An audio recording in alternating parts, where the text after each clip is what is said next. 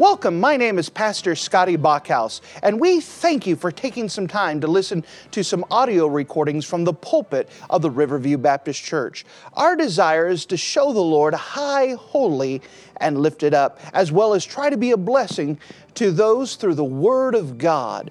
Please enjoy this message, and we pray that it will be a blessing to your life.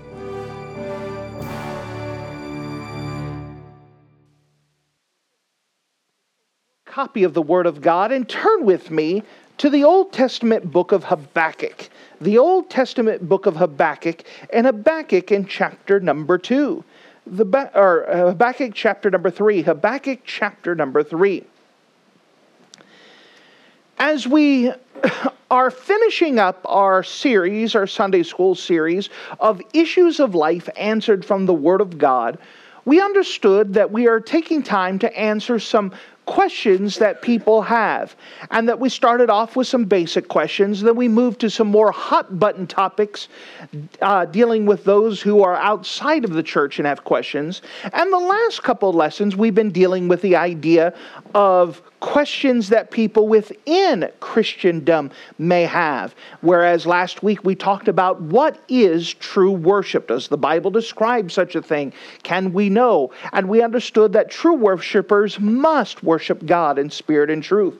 Now, whereas those who have been around me for a while and have adopted our point of view of believing what the Bible says, that today's topic may not be a hot button topic inside of our church, but let me assure you that outside of our church within Christendom, this is very much a hot button topic, very much a issue that is denied by most churches outside of this realm. What is this that you say? Well, notice with me, if you don't mind, in the book of Habakkuk, chapter number 3.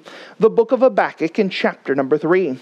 And notice with me in verse number 1. Habakkuk chapter 3 and verse number 1. The Bible says, "A prayer of Habakkuk the prophet upon Shigionoth. O Lord, I have heard thy speech, and was afraid. O Lord, revive thy work in the midst of years. In the midst of the years make known. In wrath remember mercy." And if you're in the habit of marking things in your Bible, if you're not already, mark the phrase that we find in the book of Habakkuk chapter 3. Habakkuk chapter 3 and verse number 2. Notice the phrase, revive thy work. Revive thy work. And with this, we're going to ask the question, and most important, needed question in our day, can we have revival? Can we have revival? Now, with this, we have to define our terms. What in the world is revival? What are we speaking about? Well, revival is the outpouring of God's Holy Spirit unto a group of people that have chosen to become obedient to the Lord and watching God work. And when you have God's Spirit pour out, some amazing things will happen. It's amazing to go through history and to see that there are actual revivals and to see what revivals happen. I love studying revivals because it's something that we have a desire to see God work again. Now, in the age that we live in, why is this such a hot button topic? Because people say, well, it's dependent upon people, and people are horrible. We live in the last of the last days, and things wax worse and worse. And let me tell you, God can't pour out His Holy Spirit because of the disobedience of God's people. Well, I understand we live in a world that very much has God's people very disobedient. However, Dr. R.A. Torrey, one of my favorite revivalists to study, he gave a prescription of revival that he gave around the world. And this was his prescription for revival. Let a few people, and it need not be many, let a few people gather together and get thoroughly right with God. He said, until this is done, none of the other things that I give you will matter. Let a few people, and it doesn't have to be many, get thoroughly right with God. And then he said, let those people gather together in groups for prayer until revival comes.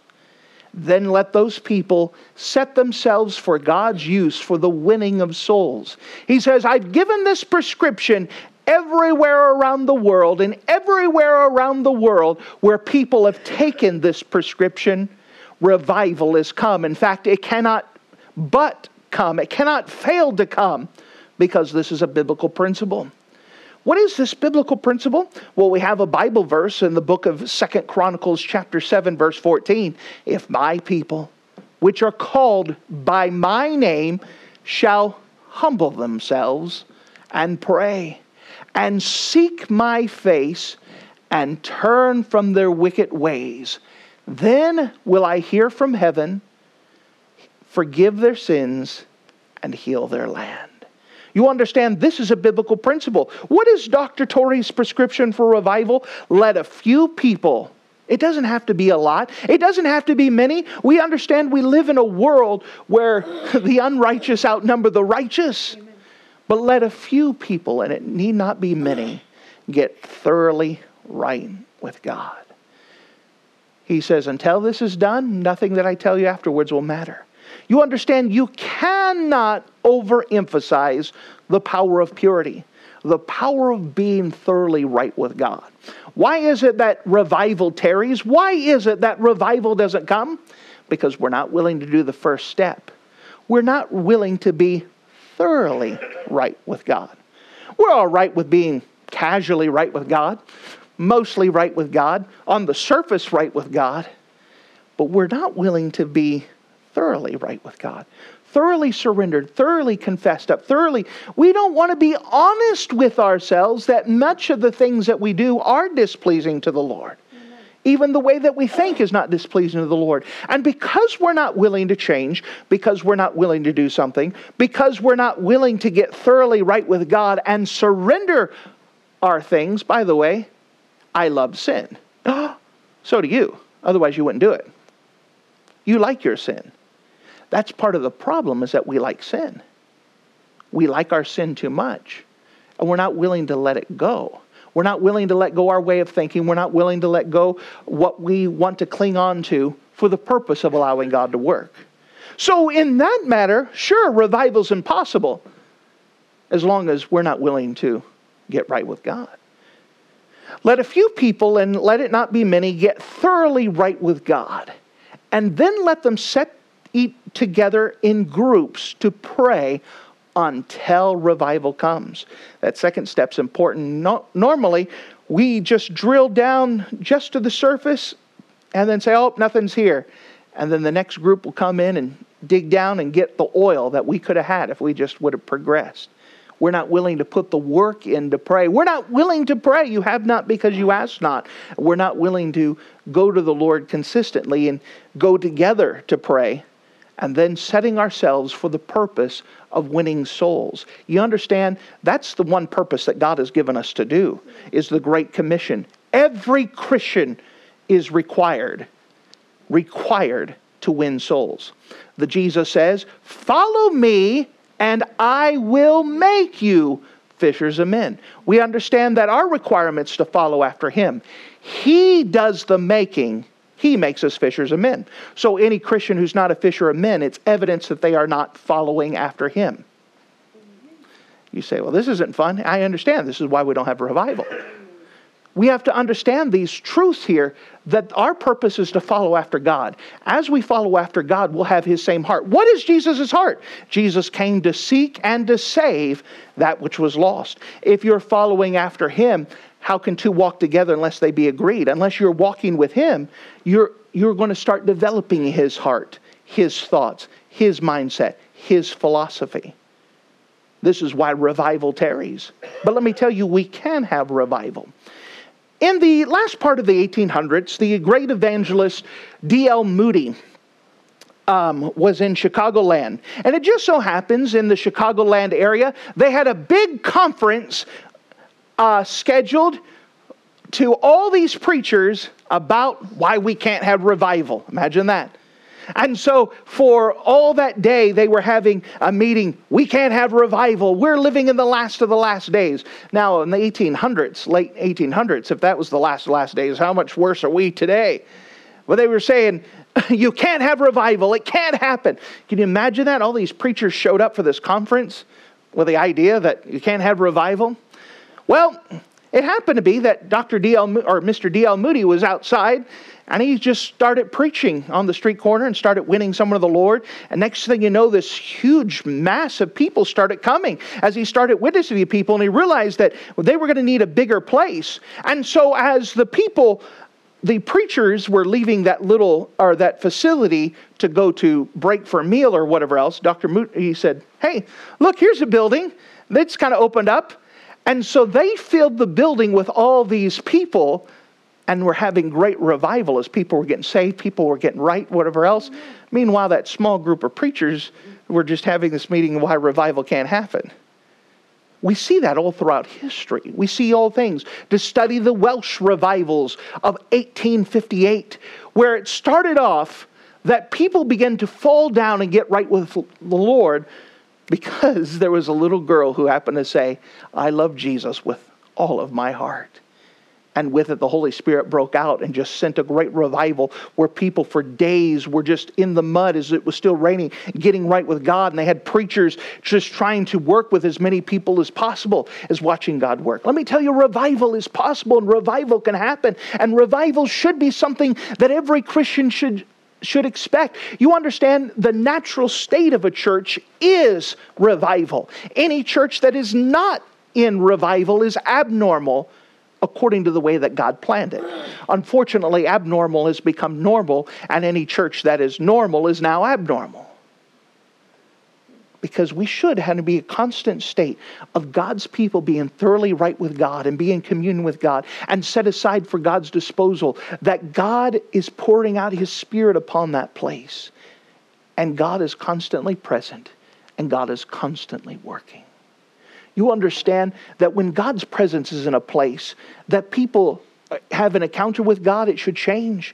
We should have God's presence so thick that when people drive up in the parking lot, they're automatically convicted of their sins and being right with God because of God's presence. Not us. God's presence is so present. It should be so thick that when people are driving by and just passing the church building, not even looking for it, they had a sense that there's something going on here, even though they may not place it. This should be the normal of the church.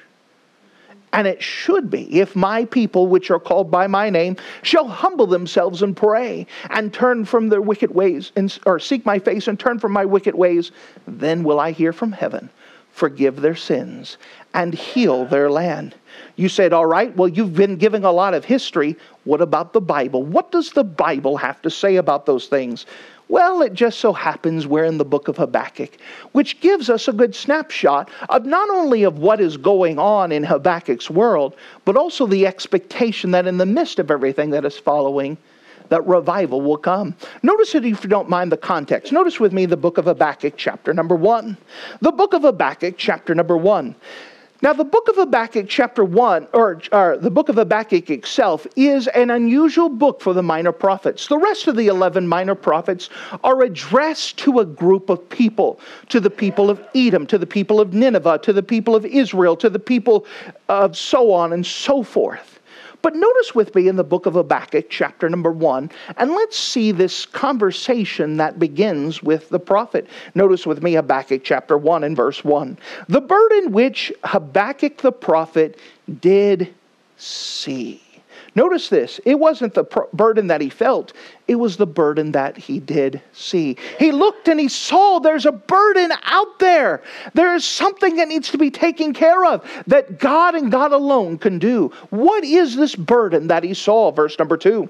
O Lord, how long shall I cry, and thou wilt not hear? Even cry out to thee of violence, and thou wilt not save. Why dost thou show me iniquity, and cause me to behold grievance? For spoiling and violence are before me, and there are that raise up strife and contention.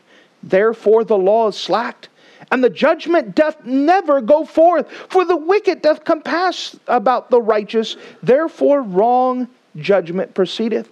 Here's the prophet Habakkuk. He sees that his world is in trouble. And so he goes to the source like he should, and he goes to God and says, God, our world's a mess.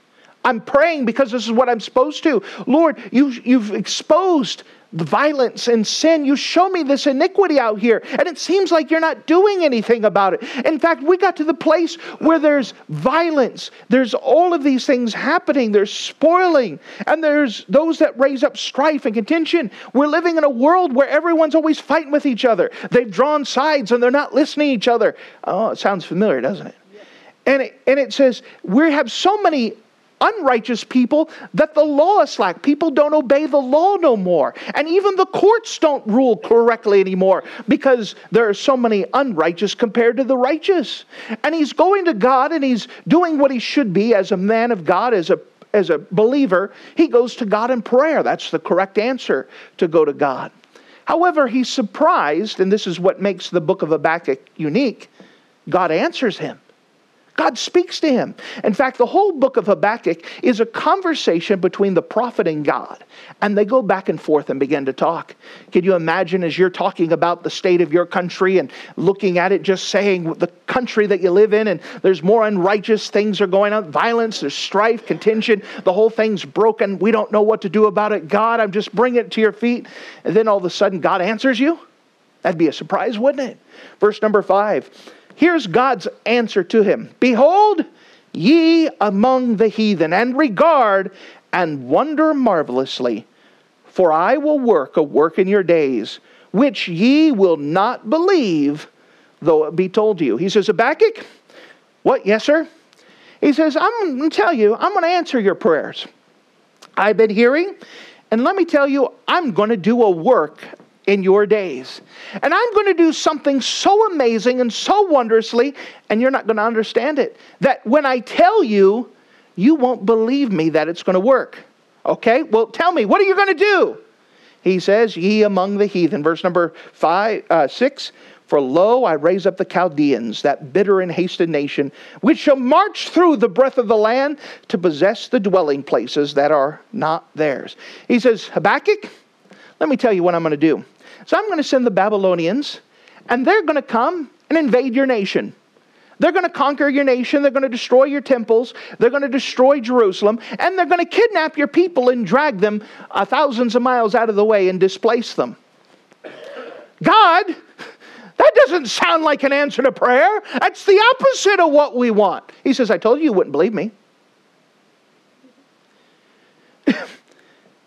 You understood. The problem goes deeper than the strife and contention. The problem goes deeper than just more unrighteous. The problem goes deeper than the courts and the laws aren't working. What is the problem? That God's people are not looking at God. And they're trusting in everything else but God. And so God has to fix this. How does he fix it? Persecution. Persecution. You know, when we pray to God, we're expecting rainbows and puppy dog tails and happiness, and that God would just pour his spirit, and then all of a sudden everybody's like, woohoo, yay! But God says, no, I need to teach my people to trust me. And the only way they really trust me is during hard times. So I'm going to answer your prayer, and I'm going to fix the problem. I'm going to get people to look at me by sending persecution. That's how I'm going to answer your prayers. That's how I'm going to fix this mess. What? And Habakkuk starts saying, listen, they're worse than we are. I told you wouldn't believe me.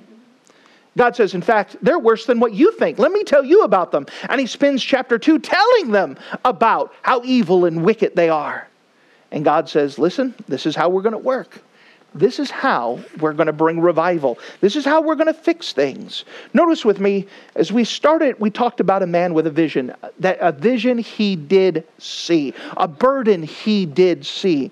Then we saw a vision of God. Notice with me verse 12. Art thou not everlasting, O Lord my God, my Holy One? We shall not die, O Lord. Thou hast ordained them for judgment, O mighty God. Thou hast established them for correction. Notice what he talks to him. He says, my Holy One. Now, we just mentioned on Wednesday that the fixing of the problem of the king of Israel at that time was the vision of God. That when you see God as he truly is, high, holy, and lifted up, you begin to see yourself as you truly are. Then you start to see the work as it truly is. The answer to the people's problem is that they need to see God. They need to see God, a holy God. Now, people say, I have no problems with the word holiness. That is until I define it. What is holiness? It is separating unto God, being like Him. What is the purpose of holiness? Well, the book of Leviticus explains this. The purpose of holiness is so we don't end up bringing God to our level, but instead we go to where God is. You see, our temptation all the time is to bring God to us. But as long as God is like us, He can't help us. We need a holy God who is righteous and pure. We need to change to go to Him. We can't change Him to bring us to Him. We must have a clear vision of who God is, to realize that He is the creator of the universe. He is the master of all things. He is the lawgiver. He is the one that we have to stand before. He's the one who's going to judge us. It begins with our vision of God. When we have a church that is not right with God, the answer to their problem is they need to see God high, holy, and lifted up. My counsel to new pastors, when they take a church, they said, well, the church has got this problem and this problem, or they don't want to work, they don't want to whatever else. You know what I'm going to do? And they come up with a plan. And I go, none of that. Well, they come to me for advice, so I'm giving them the advice. I said, what you need to do is take 1 year and just preach about who God is. The problem is that they don't see God high, holy, and lifted up. And the answer to that problem is to see God for whom He is. How do we fix soul winning? Well, we gave the verse before. How does God make us fishers of men? By following Him. What's the answer to people not soul winning? Vision of God. Looking who God is, making them follow after Him. That's the answer. How do we fix a sin problem within a church? Get them to look at God. Get them to look at God. How do we solve the labor problem? Looking to God. Looking to God. That is the thing here. It's our vision of God. Looking unto Jesus, the author and finisher of our faith. We must have that vision of God and become the holy people. Go to Him instead of trying to drag Him to us. Notice something else as we go to Habakkuk chapter 2, verse 1. As we talk about this revival, we start with a man with a vision. A man with a burden that he did see. There's something that needs to be changed, something that needs to be fixed. How do we fix it? We look at God and see God high, holy, and lifted up. Notice with me chapter 2, verse 1. And I will stand upon my watch and set me upon the tower and will watch to see what He will say unto me, and what I shall answer when I am reproved. Reproved. Lord, show me where I have sinned. Give me a willingness to allow You to see. You know, you could learn a lot about a person by how they accept rebuke. Amen. That tells us if we're humbleness, to allow people to rebuke us, specifically the Lord. Part of our problem is that we don't want to be rebuked. We spoke about this at the very beginning. We don't want God to fix our problems. We like our sin. We don't want to change things. But if we want revival, we have to look at God and be willing to allow us to be rebuked, to allow God to point out what needs to change in our life and change. That's part of this process of having revival, that we want God revival. Show me where I've sinned. Have a willingness to be reproved. Notice as we go on in chapter 2, verse number 4, we see something else as we have this desire for revival, and we can have revival. Chapter 2, verse 4. Behold, his soul which is lifted up is not upright in him, but the just shall live by his faith. What a powerful phrase. That phrase actually shows up 4 times in Scripture, 3 times in the New Testament, as the Apostle Paul takes this, as my personal opinion, as his life verse. But he repeats it inside of the book of Romans, the book of Galatians, and the book of Hebrews. The just shall live by faith. How is it that we have revival? How is it that we're supposed to live? By faith. What is faith? Looking unto Jesus. It's all about looking unto Him. That's the answer to it all. Looking unto Him. Looking unto Him. Now with this we learn something about faith. Normally if I was to ask you, what is the opposite of faith? The normal response would be unbelief, but that is not true. Notice what the opposite of faith is in chapter 2, verse 4.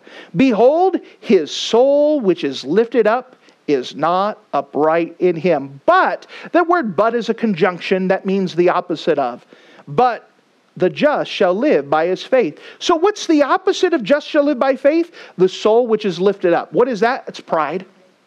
You understand that you are either going to trust in God or you're going to trust in something else. That's the only two options.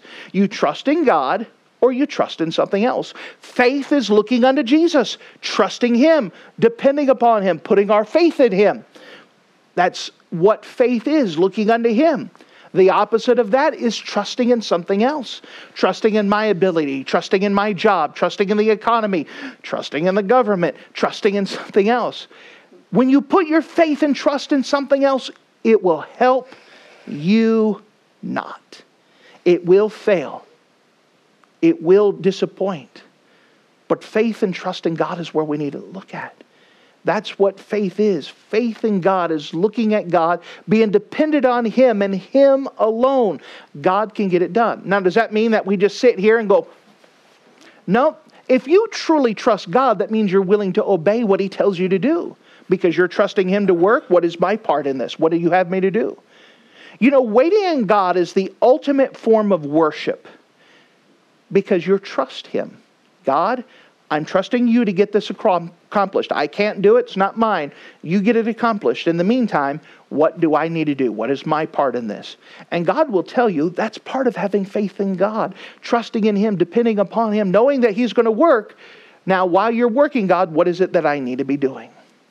Notice as we continue on, let's see what is about this revival. Habakkuk chapter 3, verses 1 and 2, where we started off with. Habakkuk chapter 3, verses 1 and 2, we need to have a prayer specific for revival. Chapter 3, verses 1 and 2. A prayer of Habakkuk the prophet upon Shigionoth. O Lord, I have heard thy speech and was afraid. O Lord, revive thy work in the midst of years. In the midst of years make known, and wrath remember mercy. Notice this. There was a specific prayer of revival. Now let's pause here. At the very beginning, I gave Dr. Torrey's prescription for revival. Remember that? He said, let a few people, and let it not be many, get thoroughly right with God. Didn't we cover this in Habakkuk? Yeah. Then he said, let those people gather together in small groups and pray until revival comes. Well, that's what we're talking about too. You have not because you...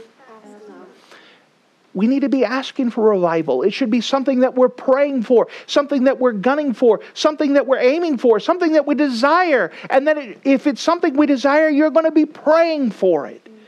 Praying for revival. Praying for it. It must be a specific prayer. It was not a general prayer. It was a specific prayer. A prayer for revival.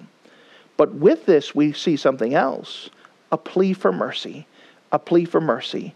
Notice at the end of it, in wrath, remember mercy. Notice he did not try to make a deal with God. That's one of our mistakes, is that we try to make a deal with God. God, if you do this, I'll exchange it for this. No. You understand what we deserve? We deserve death and hell. We deserve destruction. Did Israel in Habakkuk's time deserve destruction? Absolutely, without a doubt. He didn't try to make a deal with God. He said, in wrath, remember mercy. God, we know that judgment's coming. There's nothing we can do about it. The Babylonians are coming. We're not asking for you to tarry that. We're asking that in the midst of that wrath, show mercy. For you to do a work. For you to give us grace during this time. You understand, in the country that we're in now, we could see right on the horizon something's coming. We may not be able to tell you exactly what, but something's coming. The prayer now is in wrath, remember mercy. Because we're deserving of whatever's around the horizon, without a doubt. But you know, that's probably the answer to prayers. Because now people are going to have no other choice but to trust God. God, in wrath, remember mercies. Remember, if my people, which are called by my name, shall humble themselves. Part of that humble themselves is to recognize we're getting what we deserve. We failed. We've messed up. We haven't been righteous. We haven't been holy. We haven't been seeking after God. We deserve this. But God, you give us grace and you give us mercy that in the midst of this judgment coming, that we're going to step up and we're going to trust in you more. And we're going to trust that you're going to do a work. And wrath, remember mercy. There's one more principle that we want to find about this revival that God says we could have. Now again, this type of revival is opposite of what most people think. Most people think that all of a sudden the lights will come down, that we'll all have halos, we'll have the choir of angels, and that we'll have a warm fuzzy feeling and we'll walk out of here and say, man, that was a great service. No. Revival is a life-changing thing when God puts a spirit upon here and we see him for whom he truly is and we respond to him with great humility and we watch God work and God's spirit comes and the supernatural changes people, draws people in. But it starts with God's people being right first. And then it spreads. The fire starts here and then spreads out. But there's one more principle that we find in the book of Habakkuk dealing with the idea of revival. And that is living in the yet. Living in the yet. Notice with me in chapter 3, verse 17. He says, although the fig tree shall not blossom, neither shall fruit be in the vines. The labor of the olive shall fail. The fields yield no meat. The flock shall be cut off from the fold, and there shall be no herd in the stalls. Notice verse number 17 starts off, although. He says, although those horrible things happen, although we come to the place of economic ruin, we come to the place where there's not enough, we come to the place where everything's shutting down, we come to the place where all of these things are befalling us, although, but notice in verse number 18, yet. He says, verse number 17, although, verse number 18, yet I will rejoice in the Lord. I will joy in the God of my salvation. Amen. The Lord is my strength. It almost sounds like we've heard something like that sometime this year, right? The joy of the Lord is my strength. Our joy comes from not circumstances, not toys, not money, not economic prosperity. It comes from God. Knowing whom he is, that yet everything falls. I'm not going to allow circumstances to control my joy. God controls my joy. I joy in him. And as I joy in the person of who God is, he gives me strength. The joy of the Lord is my strength. And even though those things fall, I've made a determination that circumstances do not control my joy. God controls my joy. That as long as God is sitting on the throne, as long as he's righteous, as long as he's holy, I'm going to rejoice. You know, that's part of revival, having that determination. It's not, well, if things turn out great, woohoo! It's like, we know that wrath is coming. And I'm going to determine that when it comes, I'm not going to boo-hoo and complain. I'm going to say, God's still right, God's still good. And my circumstances may not be ideal, but God's never failed, and God's never going to let me down, and I could trust him, and I could get strength to go another day because God is still on the throne. All of this encompasses this idea of revival. Notice verse 19, the Lord is my strength, and he will be my feet like hinds' feet, and he will make me to walk upon mine hind places, to the chief singer of my stringed instruments. That's a song, by the way. He said, I'm going to rejoice. I'm going to sing because of God. He is my song. He is my strength and has become my salvation. That I'm determined to put my faith, my hope, my joy, everything in who God is. Not in circumstances. I'm trusting in God. Let me tell you, we can have revival. God has given so many promises of revival, so many principles of revival, and history he has shown revival. We can have revival now, even as things get darker, and as Christians themselves become more and more disobedient. We can still have revival. As Dr. Torrey put a prescription of revival, let a few people, and let it not be many, get thoroughly right with God. Until this is done, none of the things I give you will matter. Then let those few people gather themselves together to pray until revival comes. and let those people set themselves for God's disposal to be used for the purpose of winning souls. I've given this prescription of revival all across the world, and everywhere that this prescription has been used or applied, revival has come. It cannot but to come because it is a biblical principle. What is the biblical principle? 2 Chronicles chapter 7 verse 14. If my people, which are called by my name, shall humble themselves and pray and turn from their wicked ways, or seek my face and turn from their wicked ways, then will I hear from heaven, forgive their sins, and heal their land. O Lord, I have heard thy speech and was afraid. O Lord, revive thy work in the midst of years. In the midst of the years make known. In wrath, remember mercy. We can have revival.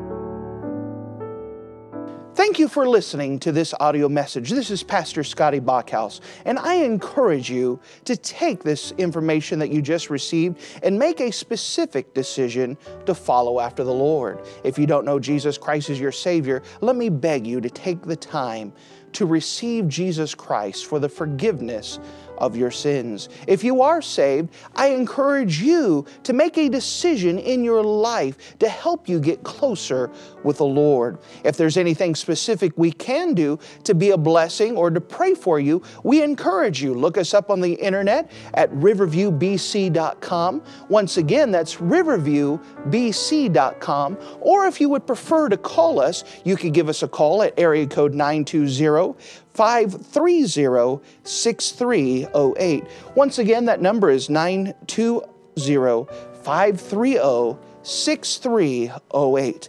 If there's anything we can do to be a blessing or an encouragement to you, please let us know. We would love to make ourselves available. Thank you.